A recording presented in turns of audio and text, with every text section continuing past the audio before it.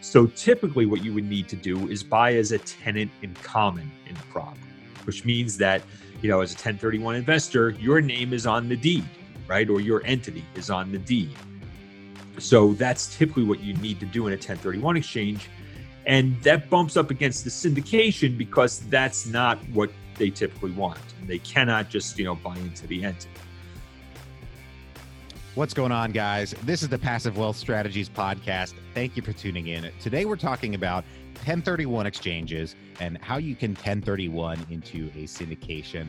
This is a step-by-step process of what you can do to sell a property, defer the tax bill indefinitely, and turn your investment into a passive investment via a syndication. Our guest is Michael Brady from Madison 1031. He's very experienced in this field, so we're getting a great insight into the 1031 exchange process here. For those of you who don't know, I'm your host, Taylor Load. I'm a real estate investor, real estate syndicator. I buy real estate with passive investors and split the return. Love talking about investing, and that's why I started this show, to connect with other people who have a passion as well for generating passive wealth by investing in real estate and using all the tax advantages that we have available to us. Thank you for tuning in today. If you're somebody out there who's looking for a great tax advantage as a real estate investor and a way to turn an active investment into a passive investment, this process might just work for you. Once again, our guest is Michael Brady from Madison 1031. Here we go. Michael, thank you for joining us today. Yeah, thanks for having me. This is fantastic. Happy to talk 1031 exchanges with you. For those out there who don't know your background, could you introduce yourself to us a bit before we get into the topic? Yeah, sure. So by training, I am what we call a dirt lawyer, right? I'm a real estate lawyer. I've been practicing real estate and corporate transactional law, a little bit of estate planning for over 26 years. Currently, I serve as Executive Vice President for Madison 1031, which is a qualified intermediary for 1031 exchanges. I've been in this space since 2005, almost exclusively. I run a couple of qualified intermediary companies during that time. I was also the general counsel for a title insurance company. And but day to day, my role is talking to people about 1031 exchanges and how they can use it to defer their taxes and buy bigger and more profitable property. Cool. We love it. All about deferring the taxes. It's the biggest expense that most of us will pay in our lifetime cumulatively. So anything we can do to reduce that bill or push it into the future is probably a good thing. So, you've got a strategy with your 1031 exchanges for syndication investors. Let's get into it. I don't even remember what it's called. So give us the Yeah, just I guess a little background with what the problem is, Sure. right? So you have syndicated, you have all types of syndications out there, and many of your listeners might be interested in syndication, or maybe they're syndicating deals now. And typically what I mean by a syndication is you have a syndicator, that's somebody who's out there, they're hustling, they're going to find a property, and then they're going to get some passive investors to help them acquire it, right? So the typical syndicated structure is you have the syndicator, he or she who finds the property, and then you have the passive investors who, are basically putting the money up. Now, the syndicator often puts up little or none of their own money to buy the deal, right? They're putting in the sweat equity. Finding the property, they're finding the investors, they're going to manage the property, and ultimately when the property cycles through and it's time to dispose of the property, they're going to be responsible for selling it, find a buyer, and all that other stuff. The syndicator typically makes money a couple different ways.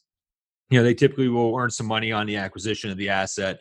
They'll earn a management fee, and then they often, will get some participation in the profits after preferred return to the limited partners, and a percentage of the upside when the property is ultimately sold. So 1031 investors, on the other hand, are very good investors for somebody who's looking for somebody to participate in their project. I always say to my clients in the real estate industry, the brokers, 1031 investors are some of the best clients you'll ever have, right? In this economy, number one, they have cash. They just sold the property. They've got cash available that they need to deploy. Number two, they have motivation. If they don't spend the cash, they're going to pay taxes. And those taxes can be upwards of 30%, depending on where they are and where their property is. And third, they have time constraints, right? So 1031 exchanges have very, very strict timelines. You have to find a property within 45 days from the closing of your sale. You got to close on it within 180 days. So that doesn't leave a lot of time to kind of, wiggle around and kick the tires and, ultimately not do something. So you like 1031 investors when you're looking for capital. The problem is 1031 investor has to buy a property interest. Okay, so they're selling appreciated property. So they might be selling a multifamily, or maybe they're selling an office building, or really anything in the investment property arena. But to defer those taxes, they have to replace it with a like kind property, meaning it has to be other investment real estate. When you buy into a syndicated deal, you are typically not buying the property. You're buying what's called a partnership interest in the syndicated entity. The syndicated entity is usually a limited liability company with many different investors in it. And so there's a big body of case law that says that buying a partnership interest, first of all, was specifically excluded under the statute for many, many years, does not qualify for 1031 exchanges. So typically what you would need to do is buy as a tenant in common in the property, which means that, as a 1031 investor, your name is on the deed, right? Or your entity is on the deed. So that's typically what you need to do in a 1031 exchange. And that bumps up against the syndication because that's not what they typically want. And they cannot just, buy into the entity. So you need, as a syndicator, if you're bringing in 1031 money, you're typically going to need them to be a co-owner of the actual property. So where does this create problems? Well, there's a revenue procedure, which, for the accountants and the attorneys out there, is Revenue Procedure 2002-22, which provides some guidelines. It's not a safe harbor as some of the tax jargon we use. It's some guidelines is what the IRS looks at in determining whether a relationship is truly a tenant common relationship as opposed to a partnership, right? So just having legal title in your name's not enough. You have to kind of have these things in your relationship with your other investors. And that requires unanimity for many decisions, including selling the property, financing the property, and some other key management issues. Additionally, for a tenant and common investor, under the revenue procedure, you should have equity participation and profit participation. Well, your equity and your profit participation should be equal, meaning if you put 25% into the deal, you should earn 25% of the profits, right? Does that make sense? Mm-hmm. Yeah. So your typical syndicated entity, that's not the way it works, right? You could put 25% into the syndicated entity, and the syndicator would put, very little equity in or none. She might wind up receiving, a 5% interest on the back end and on the profits. Okay. So there's some, friction there between what you want in your syndicated entity and what's required under the tenant common, guidelines. So, that's where you have an issue. And I'm going to say up front, what I'm about to propose, you're not going to do for a very small investor, right? So somebody coming in, with 2% of the equity, you're not going to jump through these hoops. But if you needed, let's say 25% of the equity, maybe that makes sense. So, my example, you have an entity, you have somebody who's a syndicator. They set up their syndicated entity. They're going to buy 75% of the property in that LLC. Okay, the syndicated LLC. Within that LLC, you can do whatever you want. Split the profits however you want. The syndicator can get their back end. They can get their percentage of the profits. They can get a management fee, all those good things. For the 25%, you bring them in as a co-owner, okay, as a tenant in common. So now you have two entities that own the property, the 1031 investor and the syndicated entity. Okay. They have a tenant in common agreement, which has all the things we need under Revenue Procedure 2002-22. Okay. And you operate that way for a number of years. If it's a multi-year project and you're going to go out 10 years and own this property together, then maybe, 2 or 3 years afterwards, maybe then you kind of fold the 1031 investor into syndicate by having him, deed his interest into, the syndicate. So that's typically the way the structure is laid out. For the syndicator, some of the things they can do, they can still earn a management fee for managing the property from everybody. Okay. The fee should bear a relationship to the actual services performed. And they could even be the manager of the 1031 Investors LLC to give them some control over that entity. So that's something I always recommend you talk to your tax and legal advisors to make sure they're comfortable with. But that's something that seems to that people seem to be doing when they're structuring these transactions, and that's essentially it. It's not a panacea, but it's a possible solution if this situation calls for it. Okay, so regarding the timing of all of this, one of the issues with, now I've never done a 1031 exchange, but my understanding is when you're going to do one, you have to identify that you want to do the 1031 before you sell your property. So you have to work with a qualified intermediary and everything, Right? And identify investments that you're going to make, and you have a window of time to actually close on those after you sell your property that you're getting out of.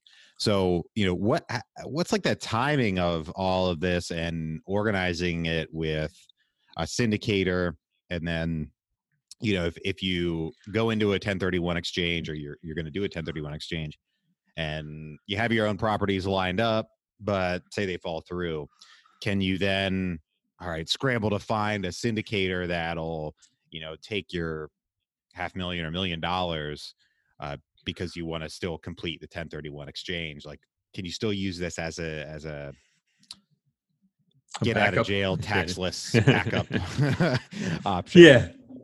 So let me break that down a little bit. So the deadlines you have, you're right, are very, very strict. So you only have from the close. First of all, you have to set up the exchange before you go to closing. So that's very, very important. As you mentioned, I do have investors call me up and they say, "Hey, Mike, we have a closing. We have a property we want to do a 1031 exchange on." I say, "Great, when's the closing?" And they'll say, "Oh, we closed 2 weeks ago." And unfortunately, it's too late. The toothpaste is out of the tube. You're not going to be able to do the exchange at that point. Sure. So you set up before closing. You get us involved early. Get your accountant involved early. Can't stress that enough. So now you go to closing. You only have 45 days to identify the property that you want to purchase. And you can buy multiple properties, and you can identify typically up to 3 properties regardless of the value. Okay. So that gives you some flexibility, some backups. Once the 45 days passes, however, that's it. You're either going to buy something you identified or you're going to pay taxes. Okay. And you have a total of 180 days from the closing of the sale to actually close on any of those properties that you identify.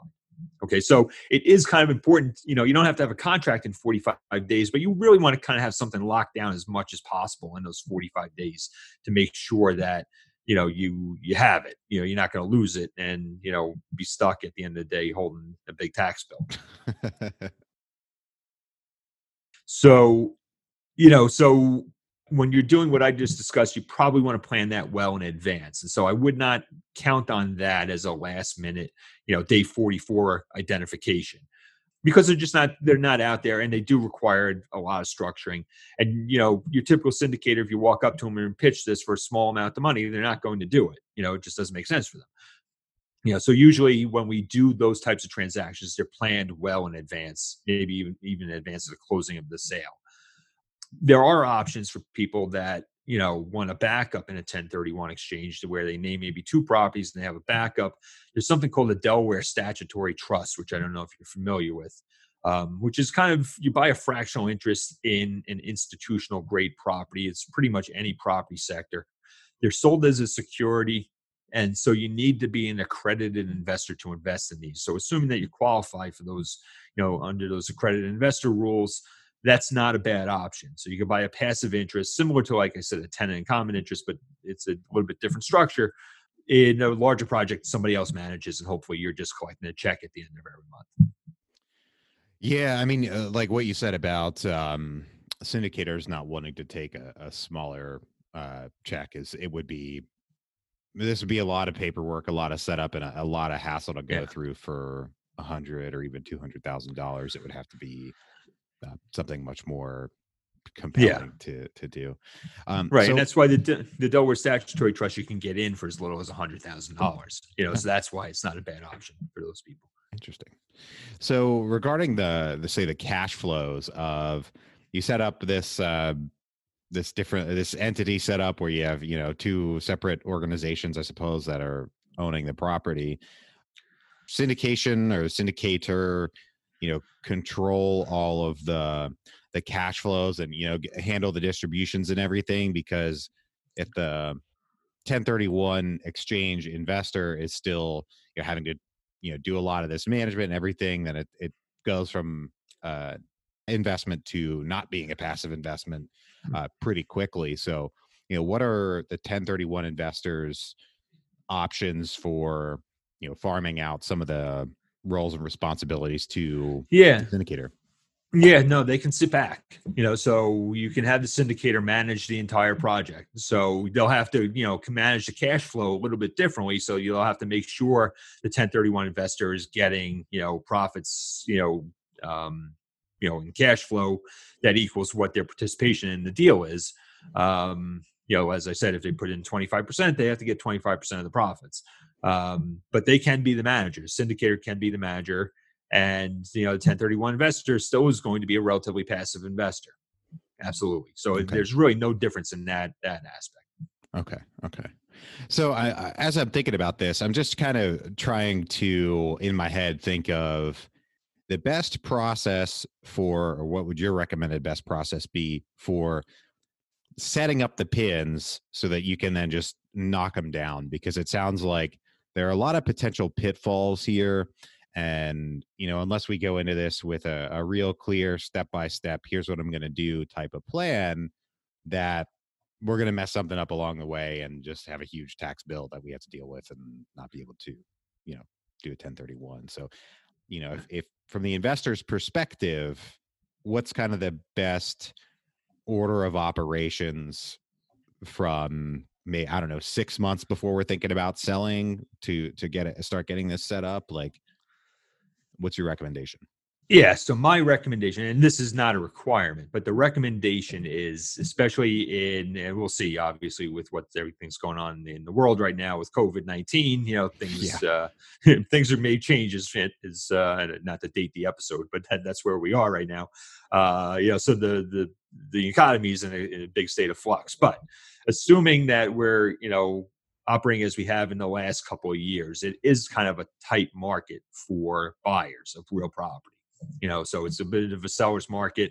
Everything I hear is their biggest issue is I can't find anything to buy. Brokers are telling you I have no inventory. Cash flows are compressed, and that's the world we've been operating in a very long time. So I think it's critical that somebody who's looking to sell their property should start shopping to buy a property either before or immediately upon listing their own property. Okay. Because you don't want to get into a situation where you're relying on those 45 days. You do have the ability to do what we call a reverse 1031 exchange. So if for some reason you find a property you absolutely have to have and you're not ready to close on your sale, you can buy first and then sell. The structure is more complex. It's more expensive. It requires actually us, typically as the qualified intermediary, setting up an entity called an exchange accommodation title holder to buy the property on your behalf and hold it until you can sell.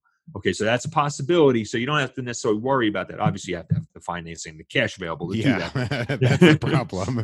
That's the problem, right? Yeah. But legally, you can do it. So assuming if you had some cash available, had a good source of financing, maybe you could do that. But start shopping early, find the property, line it up as soon as possible. I also recommend critical, talk to your accountant early in the process. I cannot tell you. I do seminars nationwide, continuing education seminars for attorneys and accountants. And I always ask the accountants, I'd say, I'm on your side. I always tell our people to talk to you before they do anything. And I said, by show of hands, how many people have talked to their clients before they did a 1031 exchange? And no hands go up. I just get a lot of grunts. I get some laughter, but you do not want your accountant to find out about your 1031 exchange on April 14th, right? In a typical tax year. So get them involved early. They can help you immeasurably. They can analyze cash flow as far as and projections on what you're buying. They can help you calculate cap rates. They can tell you whether or not you're buying a good investment. So get the accountant involved early, and then make sure we are involved certainly before closing. We like to get set up in a 1031 exchange at least a week or two before you close, but you can start the conversation with us much earlier to make sure you're aware of the rules and that what you're doing is makes sense. So that's really the steps. And then once you kind of have a plan, hopefully you'll find a buyer for your property pretty close to when you're ready to go on your acquisition. And then it should be relatively seamless. If you can, it's a relatively seamless as far as real estate closings are relatively seamless, but yeah, do your due diligence early. Don't get into the 45 days and still be analyzing cash flow or doing a phase one if you're buying some sort of, commercial property that's subject to environmental problems. You want to have that stuff locked down as early as possible. So really the number one recommendation, which I think goes through all this, is prepare, and do it early. Nice. I like that. And it's interesting to hear that accountants don't hear from their clients in advance of this, even though they should. So that is definitely good to know. So yeah, nice. So right now we're going to take a quick break for our sponsor. All right, Michael, I've got 3 questions I ask every guest on the show. Are you ready? I am ready. Go ahead. All right, great. First one, what is the best investment you ever made other than in your education? The best investment. Okay, I'm going to give you 2 answers. One is my paddleboard. I love my paddleboard. It gives me immeasurable joy. But number 2, I think for me personally, I've done some investing on the side. I can't stress enough, in a good economy anyway, the value of retirement savings and 401ks, and then, getting that tax deferral over the course of your lifetime. If you have younger people in your audience, as soon as the economy recovers and you're able to contribute to any type of retirement investment you can have, because that stuff just compounds. And, it's just, if you can kind of tighten your belt a little bit, not live on all your capital, the compounding of money is just invaluable, and then you have some freedom to go and buy things like real estate and, other investments, which will give you higher return. Nice. On the other side of that, what is the worst investment you ever made? Yeah. So during, this is many years ago, this will date me, during one of the tech stock booms, there was a company, which is out of business now, so I'll mention it's called Zybernaut. Okay. Zybernaut made wearable PCs, right? So this is back in the day, right? This was back in like 1990, I want to say 1997 or so. And so this was a time when, Amazon stock went from 12 to 100. AOL, to date myself even further, where you could buy that for $5 and it went up to like, 200, whatever it was. And so I thought this was going to be the next AOL. And so I bought it at $6 a share. And actually, this was the predecessor to Google Glass, which I guess also didn't really take off. But yeah, so it went from 6.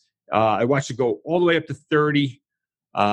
And then it immediately plunged down to 3. So I was, I had lost money. But then it rebounded. It went back up to 10. And so I doubled down and bought more. Oh, and then, man. And then they ultimately, at some point, many years later, I liquidated that. And you took a nice loss against some other profits I made. But that just kind of shows you that, investing shouldn't be gambling. You should have a good basis for your investments. And it wasn't a lot of money, but it certainly it taught me a lesson. Yeah, hopefully, right? Nice. All right. Well, my favorite question at the end of the show is, what is the most important lesson that you've learned in investing? In investing, I'm going to put this on a more personal level, is that I think it's invaluable to make sure the people you are doing business with are good people, first and foremost. Okay. So yes, you can look at the projected returns. You could look for, any kind of due diligence you can do, but you want to make sure that the people you're doing business with at the end of the day are going to do the right thing, because you can protect yourself with agreements. You can protect yourself with due diligence. But at the end of the day, if the person you're dealing with on the other side of the investment is not a good person, you can get hurt, because people will disregard contracts. People will do do things other than what they agreed upon. And, and at the end of the day, there's just not enough, hours in the day, not enough time in our life to deal with people who are going to aggravate you. Yeah, that's what I would say. Yeah. So you want to, know their judgment and their character, and know that they're going to make the right decision, even when the contract doesn't necessarily dictate it. Correct. Yeah, 100%. Well, I definitely appreciate everything today. A lot of great lessons. I really love the 1031 exchange. And the question comes up all the time of, can I 1031 exchange into a syndication? And we answered that question with at least a couple of answers today. So that's fantastic. If folks want to learn more about you and your company, where can they get in touch? Yeah, so I'm on LinkedIn. You can check me out on LinkedIn. Michael Brady. I think it might be under Michael S. Brady, but you'll find me. I'm there. And email is really the best place to contact me. I always say I'm more than happy to talk about deals and transactions, even if we're not involved on the QI side. If you have questions, feel free to hit me up on email. It's mbrady, like the bunch, at madison1031.com. That's typically the easiest way to get to me. Nice. And links and everything will be in the show notes. So if folks want to check that out as well, in case you missed, or rewind and listen to it, whatever you want to do. Well, thanks again for everything. And thank you for joining me this morning. And I hope everything's going well for you, considering the coronavirus and when this goes live. I hope everything is going well for our listeners out there, depending on where the coronavirus craziness ends up being at that point. Yeah, likewise. Stay healthy, folks. Well, everybody, thank you for tuning in. If you're enjoying the show, please leave us a rating and review on Apple Podcasts. Very appreciated. It helps other people learn about the show. If you know anyone who could use a little bit more passive wealth in their lives, please share the show with them and bring them into the fold. Thanks for tuning in once again. I hope you're healthy, wealthy, and wise today. Thank you for tuning in, and we will talk to you on the next episode. Bye-bye.